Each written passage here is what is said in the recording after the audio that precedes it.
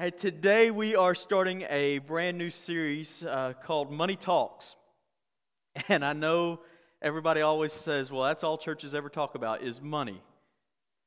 So if you're thinking that, I already know that you're thinking that. But let me tell you, it's not. In fact, I keep sermon calendars just so that I know what we've talked about. And I can tell you that in the 6 years that I've been preaching here, this is just the second series that we've done where money and finances were the focal point. And so that means of the 289 sermons that I've preached. So kudos to you all. You all have sat through 289 sermons of mine to this point. Kudos to you all. And so some of you all didn't catch that joke, and I'm like, of the 289 sermons that I've preached since being the senior minister, only 4 of those sermons have primarily been about money. And so I know the stigma is that that's all churches ever want to talk about is money. Just give your money and give your money and give your money, and that's all we ever talk about. It's not, okay? And I can prove it. But here's what we're going to do over the next couple of weeks. We're going to talk about money because money is an extremely important topic that Scripture speaks about a lot. And so we're going to jump right in to the Scripture today. If you got a Bible, flip over to Proverbs chapter 22, 22:7. That's going to be kind of our theme verse for today. We're going to look at some of the things that Jesus said. In fact, we're going to look at a parable that Jesus talked about in just a moment. But here's what the writer of Proverbs says about money. Proverbs 22:7, it says, "The rich rule over the poor, and the borrower is servant to the lender." What's he say the borrower is? The borrower is what? Servant. Yeah, some of you all didn't read that. Read it, say it a little bit louder. The borrower is what? The servant to the lender. The Hebrew word that is used here as servant is the word abed. And it literally means servant or slave. It means bondage. If you are in debt, what they're saying here is you are a slave to bondage. You are in bondage.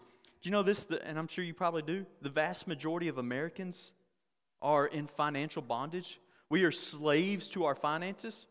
How do you know if you're in financial bondage? Well, if you've ever said things like this, well, man, I would love to be able to help somebody out. I would love to give them something. I would love to be able to give to a charity. But it's the middle of the month, and I don't get paid till the first of the month. And I just don't know if there's going to be enough money for me to pay the rest of my bills. Financial bondage. If you've ever said things like, hey, I'd love to be able to tithe. I'd love to give 10% to the church to give back what God has given me, but I'm just not certain that there's going to be enough there.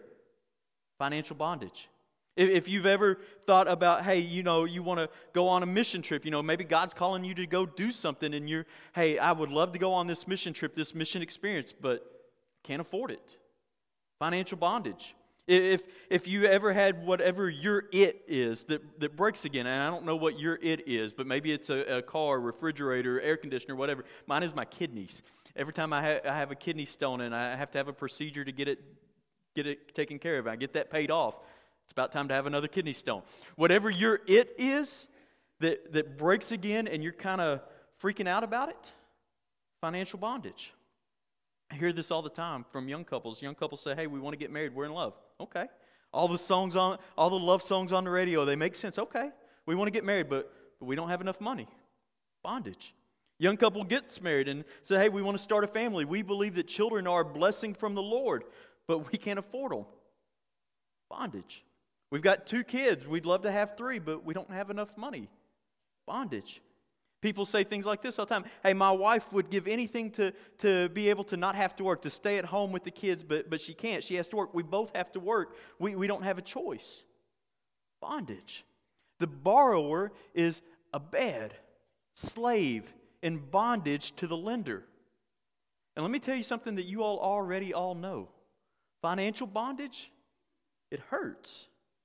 So why are we going to spend this week and the next 3 weeks talking about money? Jesus said in Matthew chapter 6:21, he said, for where your treasure is, there your what is? Your heart is also. Jesus talked a lot about money. And the truth is that as Americans, we're not very good with money. You know this, according to Forbes magazine, the average American spends $1.29 for every dollar that they earn. Let that sink in for a minute. Let that sink in. The average American spends $1.29 for every dollar that they earn. Let that sink in. There's a couple things we need to understand about that. Number one is that boat won't float very long, will it? But the second thing that we need to understand about that, what this stat tells us, is that it very plainly tells us where our treasure is in this world. I want you to think about this. If we live in the most prosperous country in the world, and we do, and yet we can't live within our means, and we need more than what we make, thinking that that's going to make us happy, then our treasure is in this world. And if our treasure is here in this world, guess what else is there? Our hearts. And if we're followers of Christ, that's a problem. Because our hearts should be following who? Christ, not our wallets. So again, why talk about money in the church? Well, let me just give you a couple more things that you may not have realized. The parables that Jesus told, the little stories that he told to teach the disciples and to teach people little life lessons. Did you know this? 2/3 of the parables that he told pertain to money and possessions. 66% of those little parables that we love to quote, they all deal with money or possessions. In the Gospels, Matthew, Mark, Luke, and John, the 4 books that give us the account of Jesus' life, did you know that 1 in 10 verses deal directly with money? 1 in 10 that give us the life of Jesus. In all of Scripture, over 2,300 verses talk about money. That's 5 times as many verses that talk about prayer. That's 5 times as many verses that talk about faith. Managing wisely God's resources is a profoundly spiritual topic. And we're going to talk about money for the next couple of weeks. We're going to talk about the problem with money.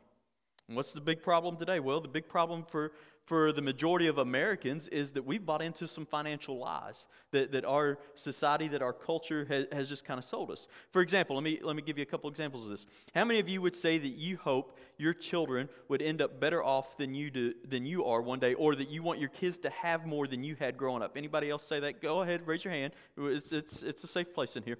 And I'll tell you, I am guilty as charged, right? I've said that too. You know what the problem with that is? Is that it becomes a problem for our kids. Because when our kids become 25 years old, they try to obtain the same lifestyle that it took their parents 30 years of adulthood to obtain. And you know how they will do it? They will do it with debt. They will leverage themselves out the wazoo to live like their parents are living now after 30 years of progress. Other lies that we have bought into. We've bought into the lie that we have to have the latest and greatest gadget, that's what's going to make us happy, right? That there are just certain things that if we don't have them in our life, we will not be happy. I know people today who honestly believe that if they don't have a flat screen plasma 4K HD television, that they won't be happy, that they're not going to be able to watch Kentucky lose football games on that screen, and they're not. Yeah, sorry, did I say that out loud? But they can't be happy. People believe they have to have these things. This thing right here, this little gadget here, every one of us have one, whether it's a Samsung or an iPhone or whatever, but we all think we have to have a smartphone to function in this life. And here's the ironic thing about all of these things that we think that we have to have, is that most of them didn't exist 20 years ago. This world got along just fine without all of those things. I mean, iPhones, they've been around, 15, 20 years? We got along just fine without them, and now we're like, if we're separated from them more than a few moments, we're going to go into a panic attack, and we feel like we have to have it, right? It's a lie. We don't have to have them. Here's a couple other lies, and there are millions of them. One of them is that we bought into is that, you're just always going to have a car payment. You're just always going to have a car payment. And I'll tell you, that is the truth if you believe it. It will be a self-fulfilling prophecy. But it doesn't have to be. In fact, it shouldn't be true at all. One of the most foolish places that you're ever going to leverage yourself is on a depreciating asset that drops 20% as soon as you drive it off the lot. And I'm going to tell you right now, full disclosure, I have a car payment. I'm not happy about it, but I have one. But I can tell you, I haven't always had a car payment. In fact, for about 3 years before I bought the current vehicle that I drive, I didn't have a car payment. And you know what I was able to do during that time? I was able to pay off debt. I was able to get out of some debt. But we believe things like that. And here's what's happened, is that businesses for years have been very successful at marketing debt. And they've succeeded in convincing a generation of Americans to feel good about being in bondage, about being in slavery, about being in debt. We say things like, hey, I got another credit card in the mail. Praise God. God didn't send you that credit card. Let me ask this question. How many of you own a business? You have a small business? Anybody in here have a business? A couple of you? Let me help change a thought process for us in just a minute. Because here's kind of our key thought for today. It's this, is that God has given every single one of you a business. God has given every single one of us a business. Well, what do you mean by that, Adam? Well, let's go back to the parables that Jesus taught, that he taught about money and possessions. There's a principle at play in every single one of them. There's the same principle that is in play in all of the parables. The parable about the shrewd managers, the parable about the wise and foolish stewards, the parable about the talents, all of those parables. There's a principle at play. In fact, let's just read one of them. Matthew 25, if you got a Bible, flip over there. Matthew 25, we're going to start at verse 14. This is one of the parables that Jesus tells that deals about money and finances. Here it is. Again, it will be like a man going on a journey who called his servants and entrusted his wealth to them. To one he gave 5 bags of gold, and to another 2 bags, and to another 1 bag, each according to his ability. Then he went on his journey, and the man who had received 5 bags of gold went at once, and he put his money to work and gained 5 bags more. So also the one with 2 bags of gold gained 2 more. But the man who had received 1 bag went off and dug a hole in the ground and hid his master's money. After a long time, the master of those servants returned and settled accounts with them. The man who had received 5 bags of gold brought the other 5. Master, he said, you entrusted me with 5 bags of gold. See, I have gained 5 more. And his master replied, well done, good and faithful servant. You have been faithful with a few things. I will put you in charge of many things. Come and share in your master's happiness. The man with 2 bags of gold, he also came and he said, Master, you have entrusted me with 2 bags of gold. See, I have gained 2 more. And his master replied, well done, good and faithful servant. You have been faithful with a few things. I will put you in charge of many things. Come and share in your master's happiness. Then the man who had received 1 bag of gold came and he said, Master, I knew that you were a hard man, harvesting where you've not sown and gathering where you've not scattered seed. And so I was afraid, and I went out and I hid your gold in the ground. See, here is what belongs to you. His master replied, you wicked, lazy servant. So you knew that I harvest where I've not sown and gather where I've not scattered seed. Well, then you should have put my money on deposit with the banker so that when I returned, I would have my money back with interest. So take the bag of gold from him and give it to the one who has 10 bags. For whoever has will be given more, and they will have an abundance. For whoever does not have, even what they will have will be taken from them, and they will be throw that worthless servant outside into the darkness, where there will be weeping and gnashing of teeth. Wow. There's a principle at play in this parable, and it's at play in all of the parables that Jesus talks about with money and finances. There's the overriding driving principle that God owns all of it. That all of the things that we have, all of the money, all of the possessions, everything that we have, it's God's. He owns all of it. And because God loves you, He trusts you to manage His resources. In a very real sense, you are a manager of God's business. And then guess what? God loves to reward faithful business managers. God loves to reward faithful business managers. He loves to give more to those who are faithful. And listen, that's not prosperity gospel preaching either. Like I know somebody hears that and they say, oh, just Adam's saying give all your money to the church and God will give you more. That's not what I'm saying. I'm saying God rewards those who are faithful. It's the principle that's at play in every parable that Jesus teaches about money.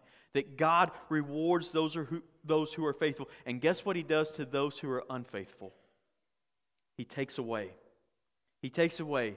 When you start to see your finances as God's business, it will radically change the way that you do everything. It will change the way that you manage your finances. And so I hope that you will embrace that change of mindset. Now, here's another question for us. Why do the majority of small businesses fail? I asked you how many of you own a business, and now I'm telling you that you are a business manager. God's business is your business. So why do small businesses fail? You can read any article in Forbes or any of the USA Today or whatever, any of the financial magazines, and they will tell you why. It's because the majority of small businesses don't plan. They don't plan. So here's what we're going to do in this series. We're going to devise our own personal business plan. And I'm going to tell you where we're going to go in the next few weeks, but we're going to develop our own personal business plan. I love what J.C. Penney said. J.C. Penney said this. He said, "Give me a store clerk with a goal, and I will give you a person who will change the world. But give me a person without a goal, and I'll show you a store clerk." We're going to sit and we're going to seek God and we're going to hear from God and we're going to live according to the plan that God gives us to manage His business.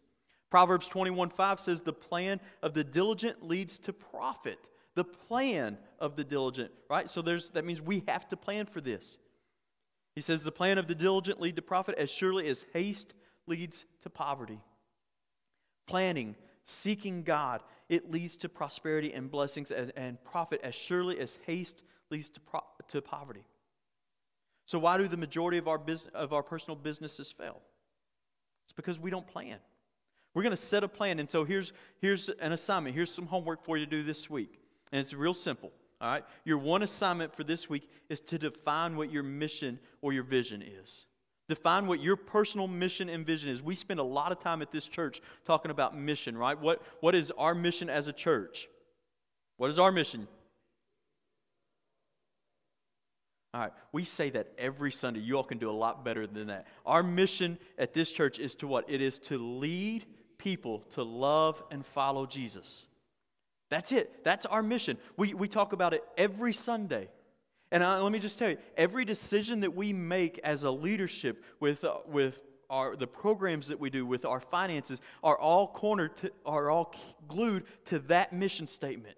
To lead people to love and follow Jesus. If whatever we're thinking about doing doesn't help us lead people to love and follow Jesus, guess what? We're not going to do it.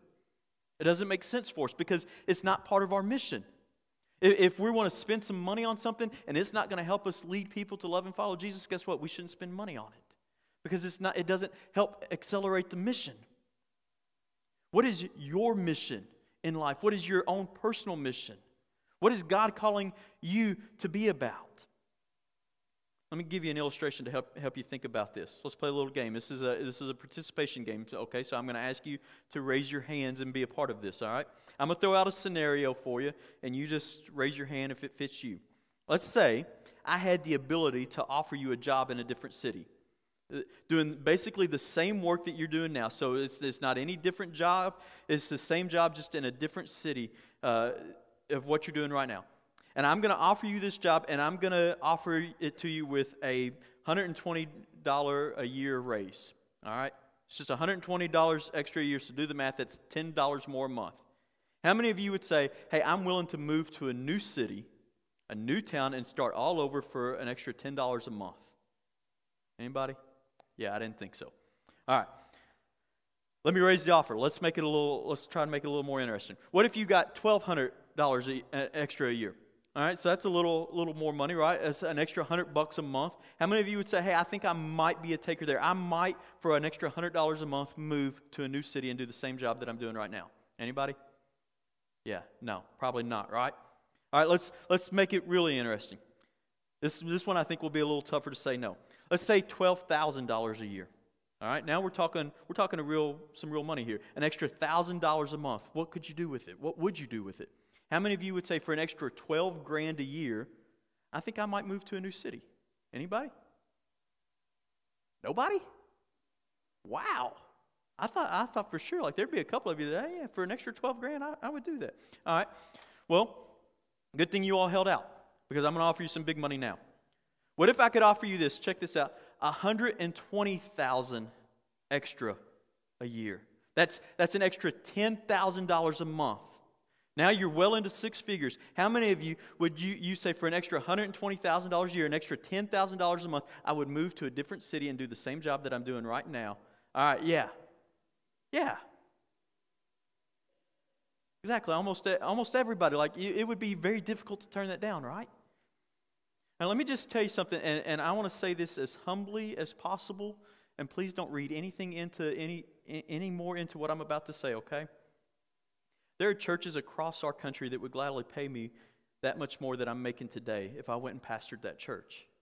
And I'm not saying that trying to leverage a raise or anything like that, okay? That's not what I'm saying. And out of my pride, I'm not going to ask you how many of you think I should take that, okay? Oh, wait just a minute, all right? Now, why is it all right for you all to have a price? Like, I'll sell out and move to a new city, but I can't, right? Oh, because you're the preacher, right? Well, let me just say up front, my family is very well cared for in this church, and we're not going anywhere, and that might be a disappointment to some of you. But really, let me ask that question. Why would it be okay for you to go and not for me? Because, right, you've just admitted that there's a price, right? You have a price. As the $1 Million Man, Ted DiBiase, used to say, everybody has a price. Are you going to insult yourself so much to say that I shouldn't be bought, but you have a price? Here's what I'm getting at. What's your mission? What's your mission? Because you want to be driven by God's mission for you, not by dollars.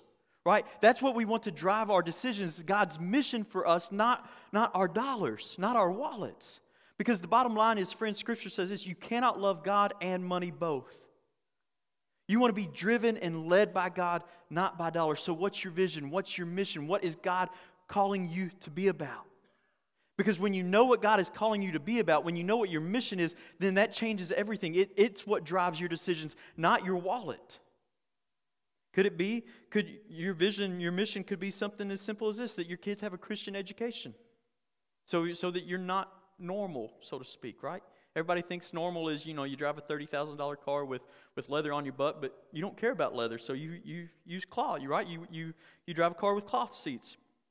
And you'll take cloth because you're so in love with the idea of your kids having a Christian education, right? That you're willing to sacrifice that. You're willing to not have that so your kids can have this. You might not even have a car in your window that goes up and down on its own, right? You might have to use the old crank style, right? And that's okay because that's consistent with your vision. That's consistent with what God is what you're praying for from God. Maybe for you it's that you live in this tiny little cramped home so that you can fulfill your vision. And you're joyful to do it because it's your vision. It's not somebody else's. It's your vision. And maybe it is that your vision is for you and your spouse both to work so that, for 3 years so that both of you can be debt-free forever. That's your vision. Maybe you're not married and you're generous. You want to be able to be more generous, and so you take in roommates so that your expenses go down and so that your ability to give goes up. That's your vision. What is your vision? What is your mission? You got to define it. You got to know it. You got to seek God for it. And then you don't move to a new city for money unless maybe your vision is to live so simply that you can give so much, and then 120 grand, it gives you the ability to give more. What's your vision? It's a vision-driven decision, not a selfishly motivated financial decision. What's your vision? What's your mission? And here's what I hope. I hope that Romans 13:8 becomes a part of your personal mission and vision. But let me just say before we read this verse, let me just say for the record, being in debt is not a sin.